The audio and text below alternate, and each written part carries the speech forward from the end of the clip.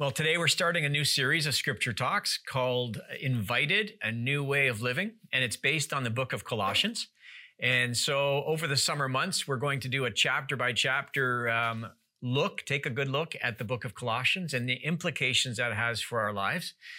For those of us who've signed up to follow Jesus closely, there will be an invitation for us to do life differently.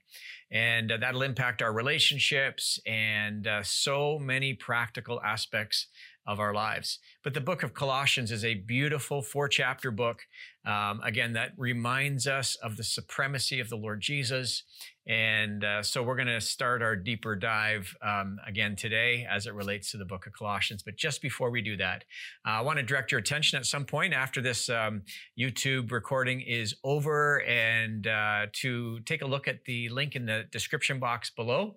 As a church family, we've initiated a chapel project where we're reclaiming some space in our former auditorium. Previous generations exchanged marriage vows, were baptized, dedicated their children, celebrated family and friends who had passed on into the presence of God. That space is now being used for storage, which was typically what we would call the altar space or the platform or the baptistry. And we're looking at building a chapel there that will seat about 150 people. And so the description box below holds a link for you. You can learn more about how you can be a part of that and some more details about that project. But this series, again, 4-chapter book based on the book of Colossians. We're going to consider a passage to ponder during the summer months. And Colossians chapter 3, the first 4 verses are absolutely beautiful, and they hold out so much clarity for us as it relates to the adventure of following Jesus. Paul, again, who's the author of the book, writes these words. He says in chapter 3, beginning in verse 1, "Since then you have been raised with Christ." He says, "Set your hearts on things above, where Christ is seated at the right hand of God." So he says, make sure your heart is moving in all the right directions, and it's moving towards Jesus. And the reason why it's moving in that direction is we have been raised up with Christ. There's this acknowledgement that in Jesus' death, burial, and resurrection, we too have identified with his death, burial, and have been raised up as new people, new humans, so to speak. We are part of God's new creation. He says we ought to set our hearts on Christ. And then he also says, set your minds on things above, not on earthly things. And then he says this, "For you died." And I love what Dallas Willard says about this verse. He says, you can put a period right there. This is a big part of progress in the Christian faith is learning what it means to die to ourselves. He says, "For you died." Your former way of life is now buried with Jesus. There's a whole new adventure that's been raised up with him. He says, and your life is now hidden with Christ in God. And then he says, when Christ, who is your life, appears, then you also will appear with him in glory. It is a beautiful, beautiful passage. When Christ, who is your life, this is the orientation of the believer, is that they have put Jesus at the very center, and they have said that my life is about Christ. To live is Christ, Paul would write to the Philippians. To die is gain. How could he say that unless Jesus was literally his life? To live is Christ, to die is gain. To die is not the end of the story. It's to actually be fully united with the one we love. And so this side of heaven, we're learning what it means to cultivate that kind of love for God. So the book of Colossians, I hope you'll join us every week during the summer months. In person, you're always invited. And if you're unable to make it in person because you're traveling or you've got vacation time that's taking you to faraway places, whatever that looks like, or you're just feeling uncomfortable to be with us in person, please, I want to encourage you to join with us every week on this YouTube channel. So just a bird's eye, 30,000 foot view of the book of Colossians. The Apostle Paul is the author of the book. He's writing from prison in the middle of the first century to a group of people who needed clarity around Jesus' supremacy and how to live under the leadership of King Jesus. That's the authorship of Paul. That's the occasion. He's writing because they need clarity about Jesus and his supremacy. So the book of Colossians includes doctrinal teaching. So it helps provide instruction. Paul would write later, he would say these words, "Watch your life and doctrine closely, because if you do so, you'll save both yourself and your hearers." In other words, it really matters what we believe. And it is not new in this time in history when there is a smorgasbord of menu options, so to speak, of what to believe. And so it really does matter that we have orthodox beliefs about the Lord Jesus and about the ways of God. And so these first Christians needed some clarity around doctrine, what is true and what should be believed and what should be taught. And again, some practical advice for Christian living. They needed to be reminded about the supremacy of Jesus as king, that he is over and above all kings.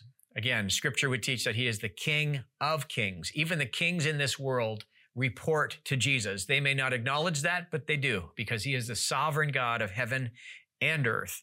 And so the supremacy of Jesus as king was important. And then also, Jesus is not an add-on to another worldview. So we don't just add Jesus to an already reasonably full life and say, there, I've looked after the afterlife piece, or I've looked after the guilt piece, or whatever that might be.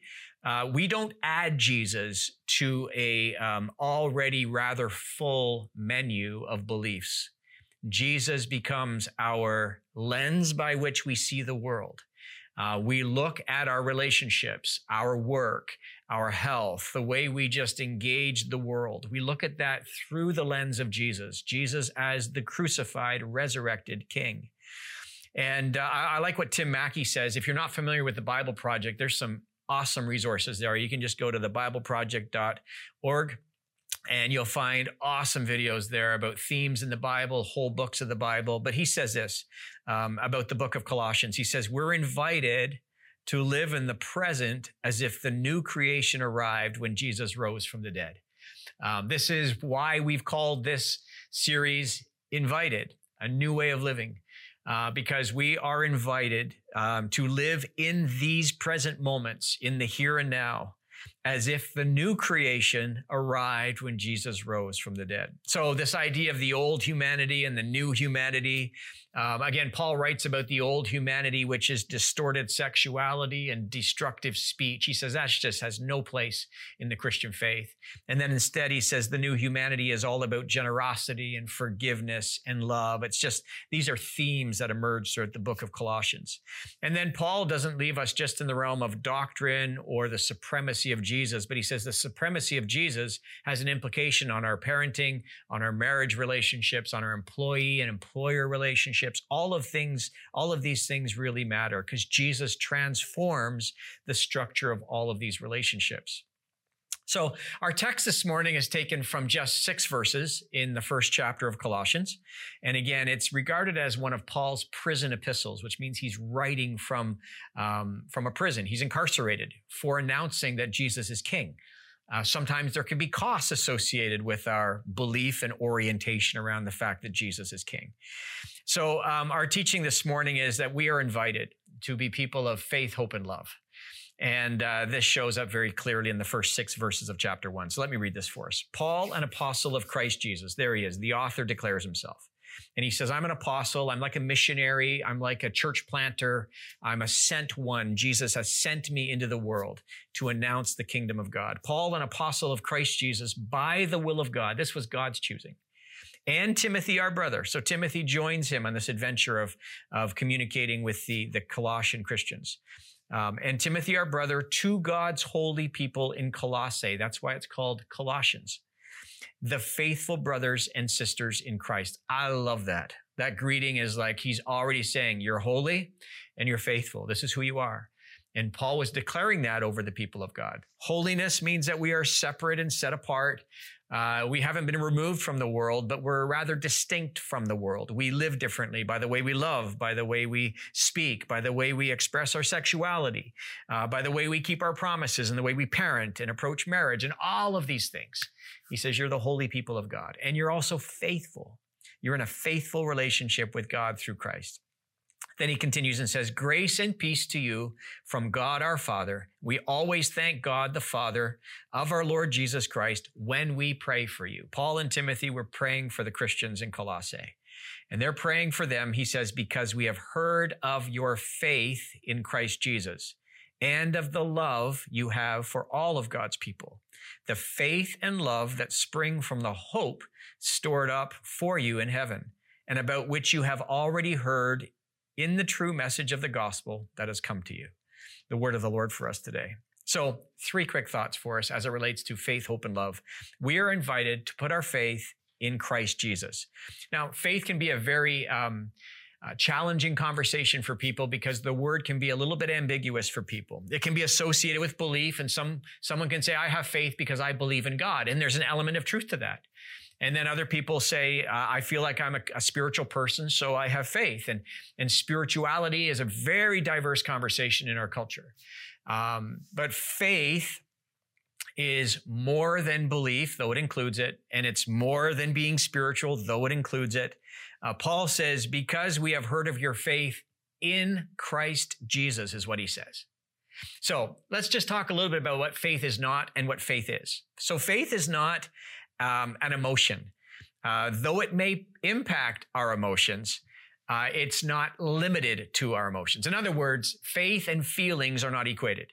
Sometimes you may not feel like you're full of faith, but you've chosen to believe. You've chosen to align yourself with the Lord Jesus, even though you might be lacking a measure of feeling or the emotions have not caught up yet to your advanced decision to believe and to trust. So faith is not limited to an emotion, though it may impact our emotions. Also, faith is not a feeling, as we just talked about. Feelings ebb and flow, but faith is objective. So when people say, I've lost my faith, it's not something that's just, I have it in a moment and it's gone the next. Faith is rooted in this advanced decision, like we just mentioned, to give our loyalty and our allegiance to Jesus. And so losing it is not like I just have lost this capacity to feel a strong, compelling emotion. Emotions come and go. They ebb and flow. Faith is not like that. Faith does include a measure of trust, and we'll get to that in just a second. But here's what Paul wrote earlier to the Corinthians in chapter 15, the first 4 verses. He says, now, brothers and sisters, I want to remind you of the gospel I preached to you, which you received and on which you have taken your stand. Do you hear that? I've taken my stand on what I believe to be true about the gospel. He says, by this gospel you are saved if you hold firmly to the word I preached to you. Otherwise, you have believed in vain. For what I received, I passed on to you as of first importance. Here comes the gospel. Ready? That Christ died for our sins, according to the scriptures, that he was buried, that he was raised on the 3rd day, according to the scriptures. This is the content of our faith. We believe this to be true, that Jesus was the unique, one-of-a-kind Son of God. He died for the sins of the whole world. He was buried and he rose again. Again, this new human, so to speak, showing us what the new humanity can look like. This is the gospel, to believe that to be true. So there is an objective element to our faith. It's not subjective only, though there is a measure of us choosing. It's a choice to believe the historic claims of the gospel of Jesus. And so that is something that my emotions may not feel strongly connected to in a given moment, but it doesn't mean I have not chosen faith. Emotions are like the tail, and our will is sort of like the brain of the dog. The brain wags the tail. The tail doesn't wag the dog. We cannot live by our emotions. If we live by our emotions, we will make terrible decisions. And so faith is not limited to how we feel. And lastly, it is not certainty, though it does produce confidence. There is room for doubt, actually, as it relates to people of faith. We can believe and we can struggle to believe, right? The Father in Mark's Gospel, chapter 9, verse 24 says, I do believe, I do have faith. But he says, help me overcome my unbelief. So these are the things that faith is not. It's not limited to emotions. It is not a feeling only. It is not about certainty. but it does produce confidence. All right, so what is faith then? Faith is this. Faith is a close companion of deeds and righteousness. As I mentioned earlier, it has a lot to do with allegiance and loyalty, an advanced decision to be fully committed or devoted. Here's James. He says in chapter 2, verse 18, but someone will say, you have faith, I have deeds. He says, show me your faith without deeds, and I will show you my faith by my deeds. In other words, faith and deeds walk together. They are one and the same in the sense that if I have saving faith in Jesus, if I've given him my allegiance, my deeds will reflect it, the way I choose to live in this world. And then in Romans 3, verse 22, this righteousness is given through faith in Jesus Christ to all who believe. And so being right before God is closely associated with our allegiance or our saving faith in Christ. And so it's a close companion of both deeds and righteousness. And then it is not opposed to science, but has been referenced as the sixth sense. So the five senses, the things that we can measure, science and faith are not on a collision course. In fact, science, the world of science, often reveals the claims of the faith, but the Bible is not a science textbook. The Bible is a self-revelation of who God is and how we are to relate to him in the world and what his ways are, what they look like, and how we're invited into that. It's not a science textbook, but science reveals the what, and Scripture helps us with the why. But they are not on a collision course at all. So it's not either or, it can be both and. Hebrews chapter 11, first 3 verses, faith shows the reality of what we hope for. It is the evidence of things we cannot see. It's the sixth sense. Through their faith, the people in days of old earned a good reputation. By faith, we understand that the whole universe, science helps us with that, but the whole universe was formed by God's command. Again, science can't help us find God, but they can show us how awesome he is. As we look under a microscope or look through a telescope, we see the beauty and the brilliance of God's handiwork. That what we now see did not come from anything that can be seen. So God himself, who is spirit, has made that which we can see. And so it's not opposed to science, and it has been referenced as the sixth sense. And in Hebrew, the word emuna, the word for faith is in Hebrew emuna. It can be translated support. And so some people say, I don't need a crutch in this world. Faith is a crutch. Well, what they're really trying to say is you cannot live independently without this idea of a God. Well, actually, pregnant within the concept of faith is this idea that God does support his people. In fact, even the people who say, I don't need a crutch, they need their next breath. We need our next breath from God. And so we are not independent creatures. We are dependent creatures on God, who is spirit, to support our very life. And so literally we put our faith in him. We give him our allegiance. We put the full weight of our lives on him, and he can support us. All right. So faith. Second one is love. We are invited to love God's people. Jesus taught us that the world would know that we're his disciples by our love for one another. These people love differently. That's what our world should see in the Christian community. And again, back to Paul here in Colossians, because we have heard of your faith in Christ Jesus and of the love that you have for all of God's people. We are to love each other with God's kind of love. It's actually literally that word, that verse is agape. It's God's unconditional love. We are supposed to love God's people the way God loves us. It doesn't matter across generations, racial divides, gender, economic, political divides, whatever those are. We look past them all and see that somebody is an image bearer of God, someone for whom Christ died, and we love them the way God loves us. So I have a question for you, and it's a bit of a loaded one. Does love have standards? Does love have standards? Scripture teaches that God is love. So let's kind of explore that question for just a moment. Does love have standards? And does God have standards? God's love for us is unconditional, which means that you don't qualify for it, you don't earn it. So in its purest sense, love does not have standards. And as we extrapolate what love is always holding out what's best for the beloved. And so because God always holds out what's best for us, he will relate with us in a way that will always deliver what's best for us. And in the moment, it may not feel best, but because God loves us, he gives us what we need. He redeems the circumstances of our lives.